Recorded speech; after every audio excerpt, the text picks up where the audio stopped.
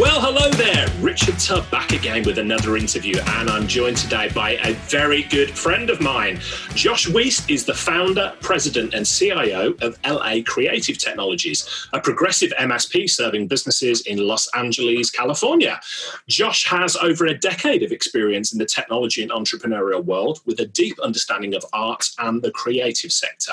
This allows him to design digital strategies that connect industries and empower companies to overcome the demands that come along with business growth.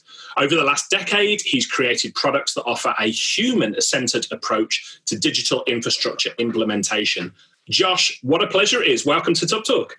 Hey, thanks so much. It's a real pleasure to be here, Richard. I think we've been bouncing back and forth to do this for a year or so I'm excited. We have. You're a popular man, it's got to be said. And thank you for getting up early over there in Los Angeles. So what time in the morning is it for you? It's actually only 8:40 now. 8:40, but you're a night owl. You're a night owl, right? For reasons we'll talk about later. But so it's I appreciate you getting up early to join us, mate. So we've been friends for a little while now. So I know about your background, where you've come from, the sort of experience you've got in the industry. But for anybody who's unfamiliar with what Josh Weiss does or what LA Creative does, tell us more about your journey to this point. Well, the first thing I'm going to do is tell you it's Josh Weiss. Oh my God. Well, there we go. Not the first time that happened, but hey, yeah, LA Creative Technologies. I started the company about a decade ago. Been a pure play MSP for about 5 years now. MSP and strictly fixed fee project work, just helping to get projects done for people. We've focused on the creative and passion-driven spaces. So we've shied away from the sort of accounting and banking and medical industries just because there's so many people competing for those same clients. And as my own background, stretching back around 20 years, is in nonprofit radio and music and DJing. So much of my social world has been people who are creatives and artists and things like that. So as my business has progressed, we have worked pretty much exclusively with people who share that. And so whether I've been doing, volunteer work in radio stations or helping startups or working with companies who are producing concert events, everything that I've done has been to work within the cultures that I'm familiar with and the scenes that I'm familiar with. And so as my business has grown, that's been the constant, that the people that I work with are a little bit different than the people that most MSPs are working with. And I guess as the business has grown, I've always been very connected with consultants and coaches and people like yourself and people like the Tech Tribe. And I've really always just striven to really leverage all the resources that are out there in the MSP community to build a really fun MSP and one that is a lot more mature than most my size. Yeah. And I think, you've built yourself a great reputation amongst your peers as somebody who sort of shares openly and honestly the knowledge. So we thank you for that. And apologies, how long have we known each other? And I've been calling you Josh Weiss for all this time, and I've got your surname wrong. And coming from somebody who gets called Richard Tubbs all the time, that drives me up the wall, I apologize for that, mate. No worries at all. No worries at all. And we probably have known each other about 3 years now. Yeah, I was trying to think where we first met. So I remember the first time I met you in person was probably at Continuum Navigate in Boston. Would that be right? Continuum Navigate 2018, Carl Palchuk's hotel room. Well, there we go. And that's a story for a completely different podcast, isn't it? We'll leave that one there, but there we go. But let's get back to LA Creative. The type of clients that you work with. So whenever I speak to other MSPs and I'm looking for a good example of somebody who has found their niche, or as you would say, your niche, I always bring you up as an example because I think you've really zoomed in on the type of people that you work with. Now, you've touched upon it slightly, but perhaps we can elaborate. What are the type of clients you enjoy working with the most? That's really awesome to hear, actually, because I've worked really tough on that. So I'll say it again. I'm just about to launch a new website, just redid all the copy. And we came up with the fact that LA Creative is an IT firm that works with creative and passion-driven industries. I'll say that again, because, as it started out and it was mostly focused on the network that I knew through DJing and through being a creative, I was thinking, is it music? Is it entrepreneurial? Is it startup? How do we encapsulate that? And by saying creative and passion driven, it leaves a lot of space on the one hand, but also someone who is not that is going to immediately know they're not that, right? Like if you're running an accounting firm and you don't really value creatives, that's going to make no sense to you. And so what that looks like in practice for us, it looks like architects who are doing a lot of designing. And so, on the one hand, architects and engineers could be very stodgy, but they're building the built world that we live in. It's their imagination that is deciding which types of plants are outside the window that I'm sitting next to right now. It's their imagination that is defining the public spaces that we're all walking through. So we've got people who are producing music events. One thing that's been really interesting that I've been working on for the last year or so is the cannabis industry. And for one way or another, I've been familiar with that industry for a lot of years. And it's interesting to be able that, now I'm in a city where it's legal, right? You walk out the door and buy it. And you've got giant, $100 million companies in Los Angeles who are working in that space. And so by being creative and passion driven, it opens the world opens things up on the one hand for culture and for art, but it also opens up, cannabis, which is definitely going to be sort of, this was a world that was illegal 2 years ago, and now it's legal here in Los Angeles. And so that niche for me, it just came down to people that I'm comfortable with. I'm not really a suit and tie kind of guy. And so it's going to be harder for me to walk into a utility company and sell services than for me to really take that niche where I don't have to be a different person by day and by night. I'll leave one story here. The very first MSP sale that I ever did, I was woefully unprepared for the whole thing. I walked in with this MSP contract template and I didn't know how to sell. I didn't know how to story sell. I didn't know how to do anything. And they ended up really, really liking me and signing me up without really asking all the due diligence questions, just based on sort of personality, I think, and integrity. But the previous provider of that company, he researched me, and I know we're going to get to this later in the interview, but he researched me and found out that I'm involved in nightlife and DJ. And he tried to throw me under the bus with this client by saying, hey, do you realize this IT provider you're going to hire is also a DJ, right? He didn't realize that client was on the board of directors of a radio station, right? Those are the people that I can sell to without having to hard sell. Yeah. Right. Yeah. Because, if you tell someone who loves music, do you realize this guy is a DJ? They're going to say, great, he's hired. And so that's my advice for people who are niching up, right? Is like, make it easy.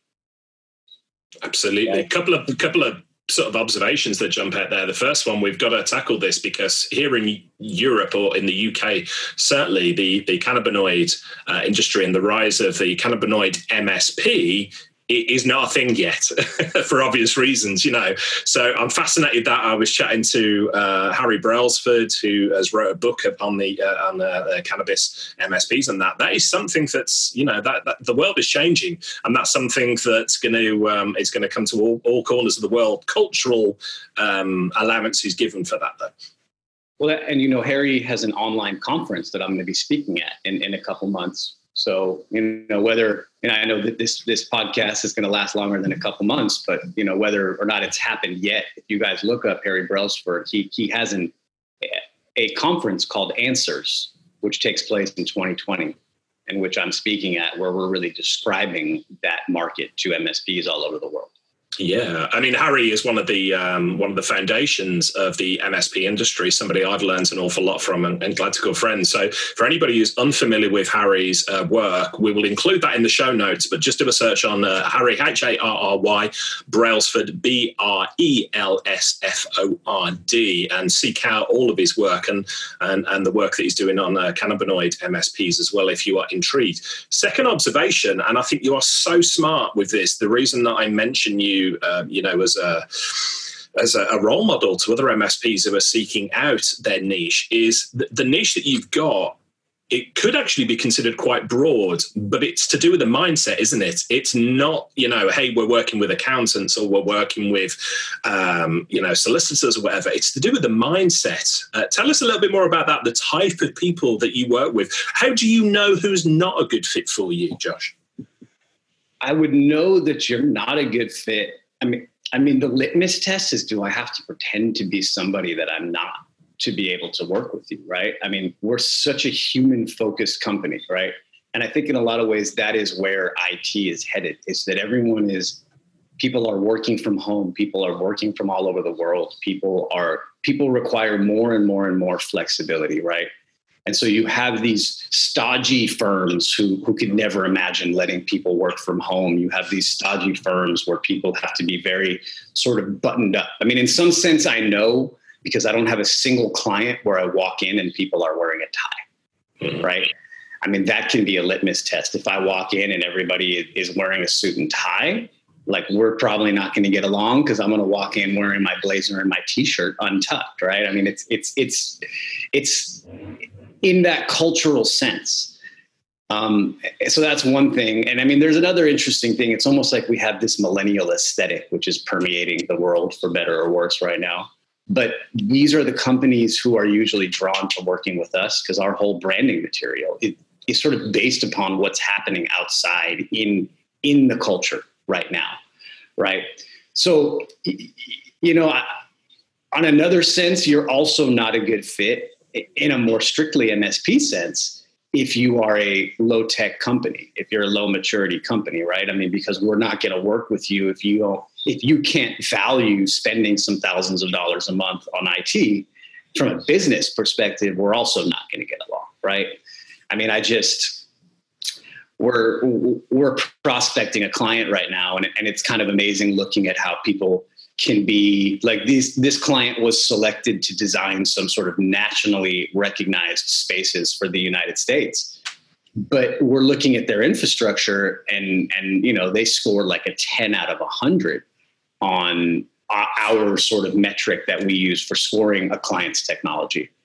And so that client will only be a fit for us if they agree to get themselves up to a 70 or 80.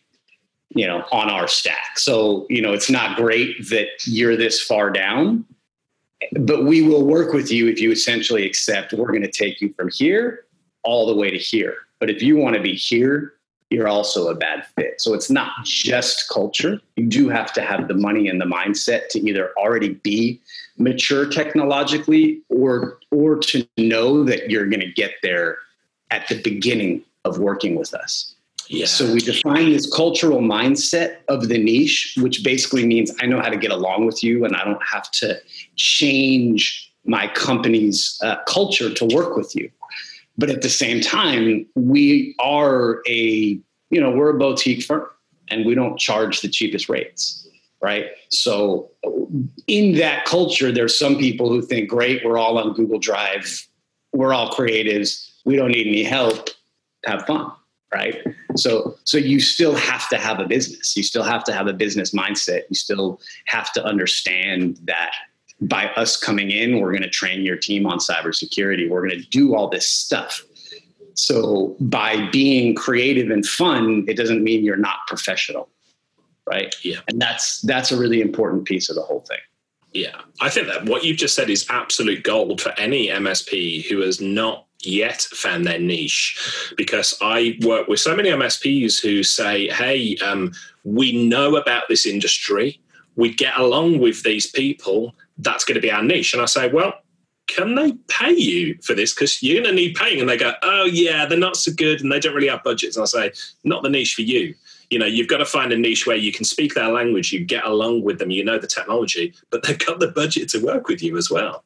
Exactly. And then, one thing that we've found that's been helpful is nonprofits who have grant funding, right? Because they have a budget. I mean, they may not have the same budget that a gigantic fast growth firm is going to have, but they have a standard and stable budget. And that's one way, like an arts nonprofit, because they have some sort of endowment, which is coming to them, right? And so in that sense, even if we offer a 5% discount because they're a nonprofit or whatever it is, or do some sort of in-kind sponsorship where they promote us and we give them a small discount, nonetheless, they're not 100% donor funded scrambling to make the bills. They're a creative, but they've got some multi-million-dollar endowment, which makes sure that they function. And that's one creative way to find it. I love it. I want to pick up on something you said a couple of minutes ago about the technology stack that your clients use, and you score them on that. Would you mind digging in and sharing with those listening a little bit more about how that works? Sure. So I've been connected with a company called Managed Services Platform. They used to be called Reframe Your Clients. I was client number 50 of theirs. I think they have like 3,000 users now. That's Dinesh and the team over there, yeah? That's Dinesh and the team. And, they're now connected with TAG, the TAG consultancy group, and with HTG, IT Nation Evolve guys. All that content lives on their platform. I do credit them with helping me kind of understand how to grow this business in a more unique way, since I've been with them about 6 years now. And what they have that I've found very helpful, I know other people also offer this. I find their offering to be the most unique and helpful, is we have all types of audits, which we can run on that platform. And so we have an audit that we can run from a 10,000 square foot view, which is sort of a strategic overview of a company. Sort of, how are you handling your infrastructure? How are you handling your software? How are you handling your security? How are you handling your strategy? There's these 4 major buckets. And that's generally what I'll take into a sales meeting. Again, this company yesterday that I was talking about scored like an 18 out of 100 on their overall strategic vision for the company. Then we have one that we call a technology stack audit, which just goes down only in the infrastructure, only in the nuts and bolts, right? So we can come in 10 minutes and we can go boom, boom, boom, boom, boom, boom, boom, boom, boom. And I can say, look, right now you've got a 23. I'd like to get you up to an 81, which is going to involve having a redundant internet circuit and not just one, right? It's going to be, you don't have Office 2010 still on your computers. You have an Office 365 subscription, right? So we can kind of talk about the boring nuts and bolts that only the tactical people in the company care about. Or we can sit down with the executive and we can run a report that says, do you know how technology can augment your company, right? Are you sitting down? Everyone says they offer QBRs, but even if you only sit down twice a year with your MSP, are they talking your language? Are they speaking to you? And so it essentially taught me to lead meetings, right? And that's where, if anyone is struggling with that, how do I present information in a way that someone wants to hear it? How do I leave them with a deliverable that doesn't require spending 10 hours to create it? That's the type of thing that they've really helped with. And so as I've built out my stack, I can keep customizing those reports. And it allows, it just allows, like, people want to see a number. People want to understand a metric. We're even working on a project right now in that same vein where we're doing like a digital transformation metric, right? Taking that enterprise level concept of digital transformation, how does that apply to any business? Because we're all digitally transforming, right? Yeah. And so that's how I've been able, as I've built out my stack, to keep track of kind of how clients are doing and to have a way of showing them in a real sense how they're doing. Makes sense. And we'll include all of the details of these tools that you're talking about in the show notes for this podcast. So go across to the blog and listen to that, because, Josh, we're about to dive into the weeds here. We're about to talk a lot about the tools. I know this is one of your favorite topics, but what does the LA Creative MSP stack look like at the moment? The PSA, the RMM, the tools that you use to serve your clients, what does that look like? Well, I started when I first built out the MSP. The two pieces that I put in place first are the ones that I still have now. So our PSA is ConnectWise, which I built out with the help of C-level operations coaching, and Continuum. Continuum is really the magic that makes the company run in a lot of ways. Continuum is it's our biggest bill every month. And Continuum is magic because it's not just a tool stack. Continuum is more of a business model, because we work with every single team that they offer: help desk, security operations center, network operations center. Right. It just keeps going. They just keep adding. I even have a full-time dedicated technician in Mumbai, India, who is on the clock as we speak right now with me. I just had to turn off Slack so he didn't bug me, but he's and that person, Josh, sorry to interrupt, does that person comes through Continuum then? He is a Continuum contracted employee, costs a little less than $3,000 a month. And he's essentially, he goes through a very basic training program with Continuum. He had actually worked with them for about 5 years before I hired him in sort of a lower level position. And he's essentially our employee. And so it's sort of a combination, as we'll talk about later. I have a VA who works for me directly, but he is a Continuum employee. We pay Continuum, they pay him. And what's nice about it is because he has access to passwords and he has access to a lot of things that I would not give to my virtual assistant. He's in a secure environment. He is sort of working under Continuum security protocols. He doesn't even have admin access on his desktop. Like it's a way to build out a full-time role in the company to do things that most MSPs just don't have time to do at a rate that's actually affordable. So ConnectWise, Continuum as an RMM and automation platform and security platform, but also as a people platform. Beyond that, we're an Office 365 company, for our email, contacts, calendars, et cetera. We use Slack for our internal communications.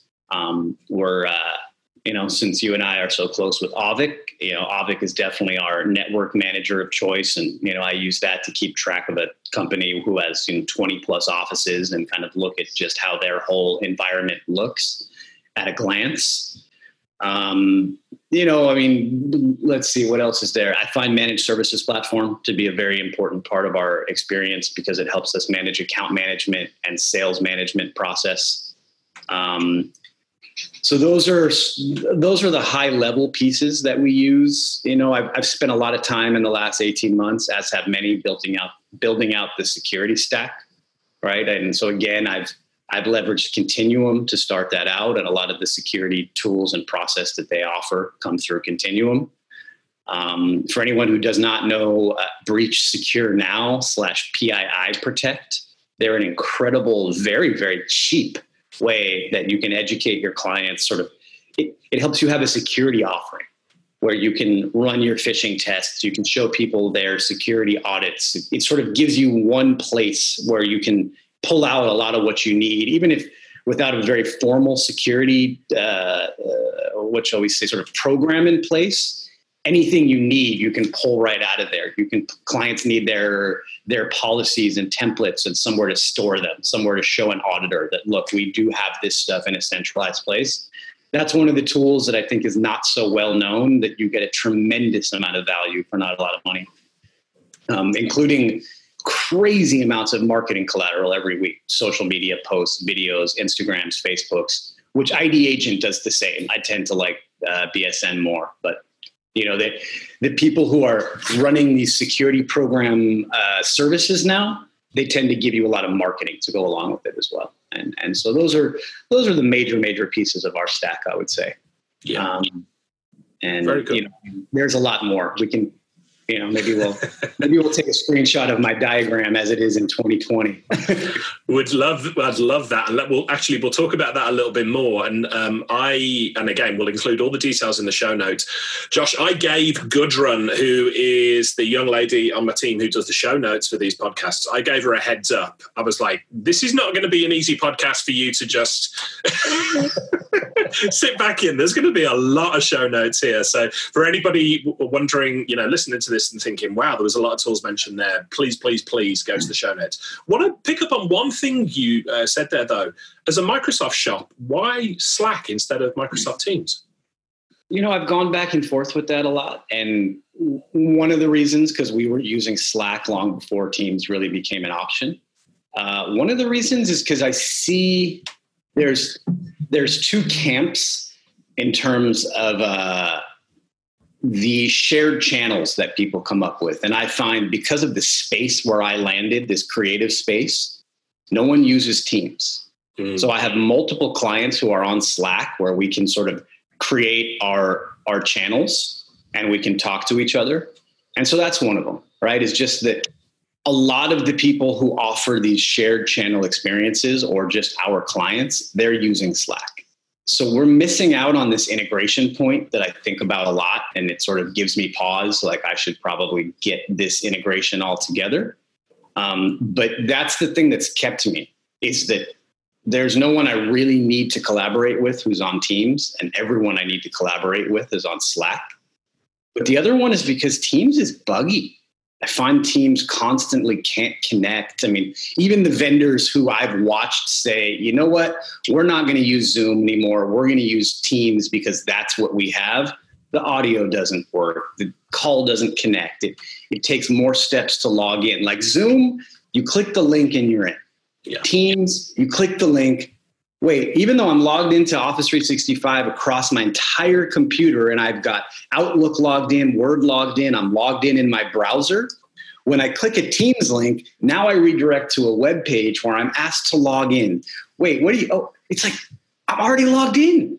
And it's like Microsoft and I find Zoom and Slack, they've made them to be these super seamless experiences. Whereas Teams is wrapped up more around a concept of like, hey, you know what? We're a 1,000-person enterprise. We have to be compliant. We're going to force everyone to follow these very strict rules. That's what Teams is for.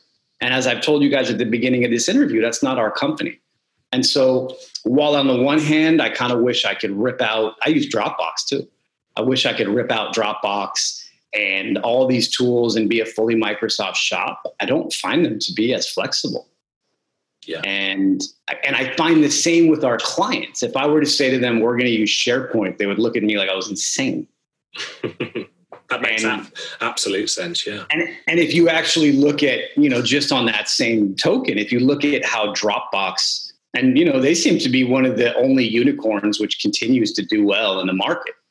Dropbox has said, you know what? We're a creative company. We cannot compete with SharePoint. So instead, Dropbox has brought in the features of WeTransfer, where you can now send someone a transfer link. And they've redone their entire branding to be creative. And they're for the space that I focus on.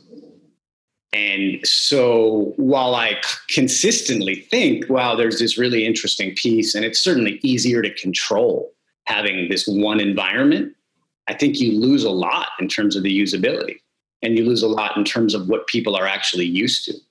Yeah. And so that's how we've ended up on Slack, Zoom, Dropbox instead of all Office.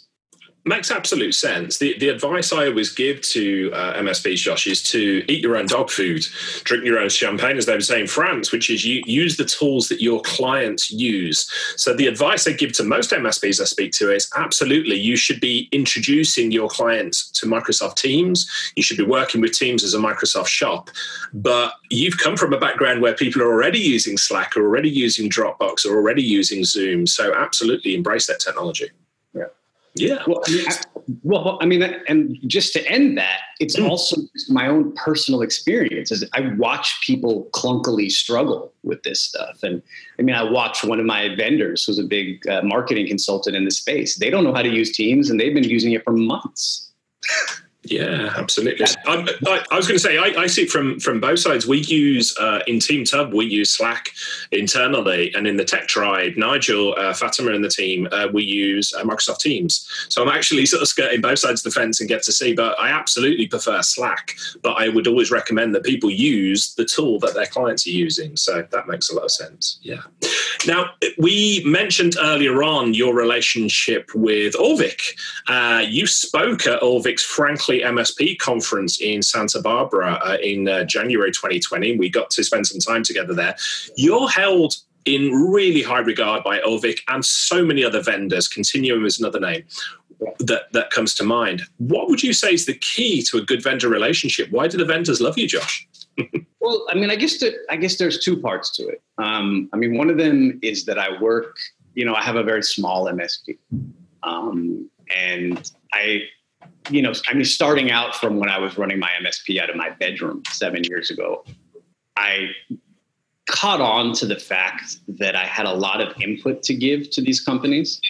And that traditionally, if you're not spending a ton of money with the company, they're not going to pay a lot of attention to you. And something that I realized early on was the small but mighty strategy, which is how can I get to know, I mean, mostly it came from frustrations. I mean, I was working with the Continuum help desk when it was like 20 or 30 people. They had almost no process. They were not in a good place. And so part of it was just like, I'm trying to build this business from the ground up, leveraging this resource that's not that well put together. And so I would end up escalating. I mean, I think Continuum was probably the first company I really just went to the website, looked for the leadership, and emailed 20 people and said, hey, I need help. And the resources which I've been provided don't give me that help. And so I got to know the executives at Continuum early on. But, they called me the canary in the coal mine. I mean, I would go a little bit nuts. I'm not necessarily, thrilled with how I might have acted back in those early days. But, they needed someone to show them that what they were doing wasn't working, right? And so a lot of what I've been able to do is essentially find the people who are making the product decisions and find the people who are sort of handling the team building decisions in their company and provide them with valuable feedback. And I think because I'm a systems thinker and because I've always been thinking, how do I do a lot with a very, very sort of scaled back minimal team? I've been able to provide a lot of input to companies, right? And because I'm a different MSP, again, I think that just helps people. It's like they need to know what their, $10 million MSP clients think, but they need to know, especially if what you're offering is outsourcing. You need to know, how does your micro MSP segment leverage your tools? And so I've been able to become that for a lot of companies, is sort of their representative from the boutique side, or I guess as the tech tribe would call it, the nimble side. And so just by providing a lot of input and something that someone told me early on, I think I was apologizing for having a little freak out about something. And and they said, I apologized. And they said, you don't have to apologize, because unlike most people, you don't call us and just complain. You might complain, but you have a solution. You say, I will get on a call with you and review this process. I will provide for you. This is what went wrong. This is what I think could go better. And I've actually been able to help provide a lot of valuable input to these companies. I mean, with Orvik, I think it was similar. With Orvik, we were leveraging the Sophos firewalls early on, and their tool didn't work very well with Sophos firewalls. And I ended up getting to know the head of engineering at Orvik, because I kept saying, you guys keep saying this works and it doesn't. And so, for a long time, I was having monthly calls with the product manager at Orvik. And, as a result of that, Orvik, I've done multiple podcast interviews, blog posts, and I essentially credit Orvik with getting me the opportunity to speak at conferences. Because from these Orvik posts, I ended up speaking at Continuum Navigate 3 times. I ended up speaking at the Orvik conference. And so what I've gotten in return from doing all this is it's just knowing the product leadership, which is always helpful. I'm on the product team for Continuum, which is now owned by ConnectWise, which is, I sort of see as the biggest player in the space. And so it's by providing feedback over and over and over again. And even if I get mad occasionally, I always apologize, and I always come with constructive feedback. I really say, look, here's how your peers are doing it. Here's what you might be missing because you're sort of in your own sort of bubble at your company. And by providing that feedback, and then by, I'm willing to give testimonials. I always recommend people to the people I use. And so that's how I've been able to build it up. It's sort of been almost like a marketing partnership. And, not even being about MDF so much as being about, helping me to build my own personal brand as well. And sort of now I was only speaking in the MSP industry. And then because I've gotten enough experience doing that, now I'm able to speak sort of cross industry. And so those are some of the things, right? It's being willing to represent from a marketing angle, being willing to give constructive feedback, and then maintaining human relationships. And even just I say they're doing a good job when they're doing a good job. Just last night, I sent an email to the guy who runs the Continuum Help Desk, and I said, you guys are really kicking ass right now. So it's important to remember not to just complain. Amazing. I love that. And one of the reasons I'm such a fan of what you're building and what you're doing is, this point, you are a nimble MSP. And so many MSPs will say, hey, we're too small. We don't do enough business with X, Y, and Z. We will never get noticed. And you have just, you've explained why you get noticed, because you add value to that relationship. Whereas the vast majority of people just ask for stuff. But it's a two-way street. The vendors, they're human beings. They want to know about these things. So, it's inspirational to see what you're doing and the reputation that you've built with the vendors. Well, and I'll leave that particular piece with a funny comment. I have a friend who runs an MSP, which is a little larger than mine, but he said, this is a little not safe for work, but he said, Josh, what do you get from being a vendor slut? And it's funny that people from the outside might look at it that way, because I actually enjoy it. I get to participate in these much larger conversations than I would if it was just my MSP, but also there's just so much in return. And so that's absolutely. I always hear his question in my mind, and I say, it's not like that.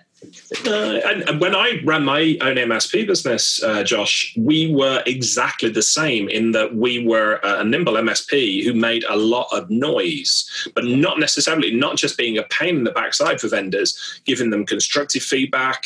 Microsoft, we ended up being super partners, and that transformed my MSP business, that relationship. So it's not about the size of the business that you're doing. It's about a good relationship. So keep doing what you're doing there. And I hope to see you on many more stages talking about this topic as well.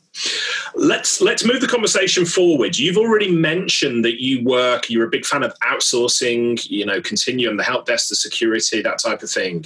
You've also mentioned virtual assistants, VAs. Tell me more about the way you work with virtual assistants.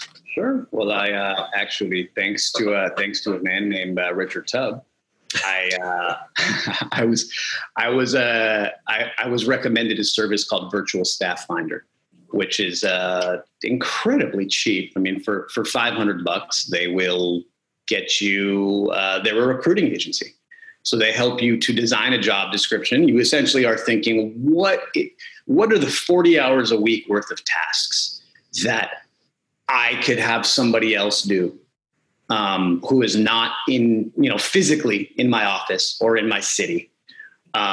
They help you come up with how much that person should be paid, how the job description should look, how to make sure you're not assigning work which is sort of underskilled or overskilled for that position. So they basically help you write a perfect job description with the perfect pay rate, which I won't get into details, but it's a lot cheaper than you think it is for 40 hours in your own time zone. And so what I've ended up doing, I found a real employee. I found someone who has as much ownership as any employee I've ever had. Does she miss work once in a blue moon because there's a monsoon in the Philippines or something like that? Sure. But the thing I never imagined is that I've been working with this VA for about 6 months now. And the thing I never imagined is that she would sort of care for me personally and check in, and sort of, I've been going through some pretty intense personal stuff lately. And she always asks about me, and, so it's just, she's like a friend. It's someone I can talk to, but the kind of work that she's been able to start doing for our company, she does weekly collections, for example, where we basically look at all our past dues every week. She writes up the emails. She sends me a Slack and says, here's what's past due. And in about 30 seconds, I can tell her, yes, wait a week. let me do this one, boom, right? Which no one was doing that in our company before. She's helped, true up our agreements once a month to make sure that, we got the right user count on things. She calls vendors. She buys flowers for my girlfriend. Should you be admitting that one publicly? Surely you take credit for that one, Josh. I mean, the last card that we sent said from Josh and Mary. It's incredibly sweet. And the clients know her. One of our clients has an accountant, and the accountant is in office, but is from the Philippines. And, they've started speaking in Tagalog with each other. I mean, so she's building relationships with people. And one of the things that I've always thought is very, very important if you're going to work with outsourcing is not to look at it as a disadvantage, right? I've always talked about, like, in my sales, when I talk about the fact that we work with the Continuum Help Desk, I don't say, well, we're a pretty good company, but unfortunately, we also outsource our help desk. I'm sorry. I always say we work with this great team in Pittsburgh. They're not reading off scripts. They're funny. We're on their leadership board. They know us. No one even asks a second question. And it's the same with the VA. I don't say, well, we're a good company, but you should probably know in advance that our VA works out of the Philippines and we have someone in India. It's like, no, we're a tight-knit team and we help you and we get stuff done, right? And so with our VA, it's the biggest challenge is how fast can I build out my company index so that I have the tasks to send her and she knows how to do them. And, how fast can she make those documents better than the quick sort of, brain dump that I do. But for anyone who's out there struggling with all the admin work, working with the VA, and I mean, Virtual Staff Finder, I would say makes it very, very easy to do. One of the things that's cool about them is it's your employee. Like, I pay her on PayPal. I'm not paying this agency who's taking half the money. You make an arrangement with this person. You pay them directly. And, in the case of my VA, she worked for Accenture for a year before she worked with us. So she understands project management. She understands IT. And, is it an everyday struggle to get it right? Of course. But, it's the same with my employees in my office. Absolutely. Yeah. Yeah. And, I'm a massive fan of virtual assistants. Team Tub that I referred to earlier. Everybody's located in the UK, but the Virtual Staff Finder from Chris Ducker, who wrote the brilliant book Virtual Freedom that I know you're a fan of as well. And again, we'll include that in the show notes and links to that. But really opened my eyes to this after I sold my MSP business. I went solely down the virtual assistant route, and to this day, I absolutely swear by it. So great to see you're absolutely thriving with it. Yeah, it's super fun. Yeah. So one of the things that you mentioned earlier, I cannot leave this interview without touching upon this, is you mentioned the fact that you're also a superstar DJ. Tell us more about that. We've got to know about it. Yeah, I mean, superstar might be a bit of an overstatement, but that has been a very important part of my life. I'm 38 now. I started DJing when I was 18. So this is 20 years. This is more than half of my life that I've been involved in that world. Which has looked like radio DJing, which has looked like DJing at parties. And about a decade ago, I was the co-founder of a group called Subsuelo, which means underground in Spanish. And we are a Latin-leaning, but sort of Afro-Latin Caribbean global music arts collective. And so myself in 2020, that looks like playing house music, which has a very organic sort of Afro-Latin Caribbean influence. My peers in the group, one of them is a flamenco dancer. One of them is playing, we have a once a week, every Sunday event in Los Angeles, which has happened for the last 3 years. There's some interesting reasons that might go on pause in 2020 that I'll leave out. But, we've really become, in terms of in every city in the world, this sort of scene exists. You have your primary sort of top 40 hip hop club music. And in every city, there's more of a sort of rootsy funk, reggae, soul, hip hop, Latin, salsa, global music scene. And in LA, we are the one at this point that has really been able to last and stay around the longest, because these things are hard to do. It's hard to keep a group, sort of an informal group of musicians together. And at this point, we've played at civic events on City Hall lawn. We've played at, music festival main stages. We've played all types of bars and restaurants and clubs and warehouse parties and weddings and sort of the whole enchilada. And it's been, it really is where I learned to hustle in the sense of doing business. And so me personally, I don't make my living doing it, though many of my friends do. But it's been such an important part of the world that I'm part of, and it really has represented my social scene, and sort of, it made going out about more than just drinking. It made it sort of, it's about organization and, kind of bringing people together. And, I think I learned a lot of leadership qualities from that. And I've just found it to be so important to kind of how I've learned to structure my life, in a sense. When I was about a decade ago, before I started my business, I lived in Guatemala for a year. I had sort of quit my radio station job and moved to Guatemala. And that was really my year that I had to both sort of look at how to live a life, in a sense. And I was able to DJ there, a couple times a week. And I also was volunteering and teaching computer classes. And so it sort of became the life that I put together now. But that having something to be able to go to another country and say, I have this, I know how to do this. And literally I can bring people together. That's the thing that I love the most, is the ability we can do an event which brings people together, right? It gives people sort of a reason to congregate. It gives people a space, which is not a sort of top 40 club, where they can go and they can feel comfortable and they can feel safe, right? And so I love the music. I love playing the music, and I love the ability to sort of organize community.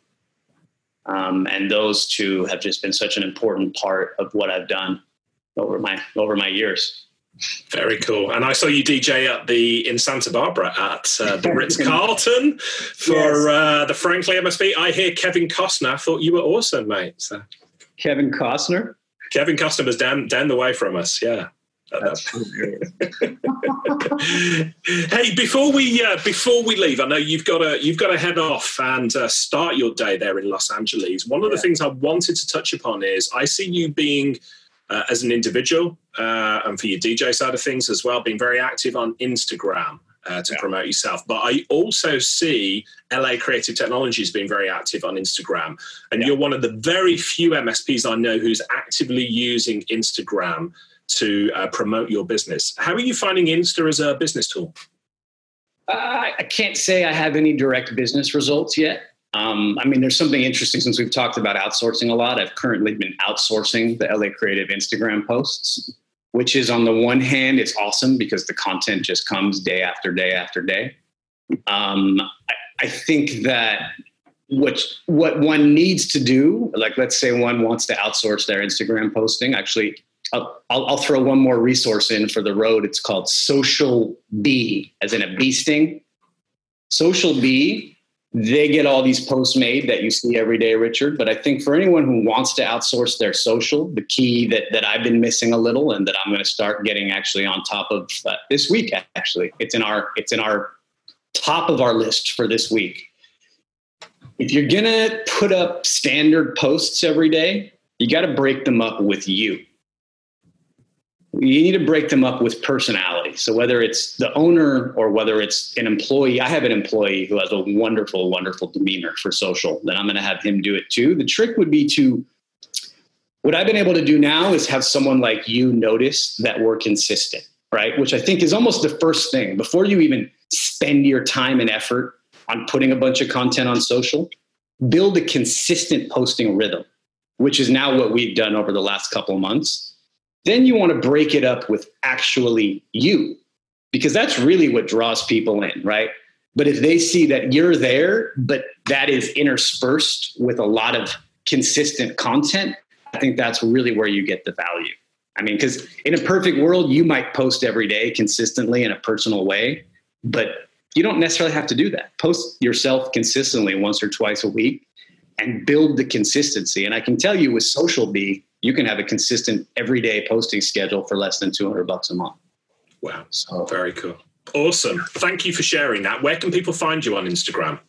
I am DJ Gozar LA, DJ Gozar LA, and LA Creative Tech. Fantastic. We'll include that in the show notes. And I guess that's a good point as well to ask that I know there's going to be people listening to this who are blown away by the value you give them, blown away by the information that you've shared and want to continue the conversation with you, Josh. How can they get in touch with you? What's the most convenient way for them to get in touch with you? We can put my email address in the show notes. Josh at lacreativetechnologies.com. I think from my first my first podcast I did on Avik about just the fact that, the best way to get to know people is to offer help. So if anyone has any questions, I don't promise to respond right away, but send me an email and I will certainly get back to you, because I really like the community. And also for anyone who's a tech triber, send me a post on the tribe. Fantastic. Well, we love you being a part of the Tech Tribe. We really do. And, I'm a big fan of everything that you do for the channel as a global community. You share so freely your time and knowledge. So let me be the first to say thank you for that. Really appreciate it. And thanks for your time today, mate. It's been a long time coming, but we finally pinned down a date and got you on the podcast. And it's been absolutely awesome. Will you come back in, say, a year or so and tell us where your MSP stack has moved on from? Let's do it. Cool. Josh, thanks so much for your time. Really appreciate it. Thank you, Richard. Hey folks, Richard here. Thanks for listening today. I know you've got a ton of options for who you listen to nowadays, so I really appreciate your support. Do you have any feedback on this episode? Ideas for future guests? Tweet me at Tublog using the hashtag TubTalk. I respond to every tweet and really appreciate your feedback.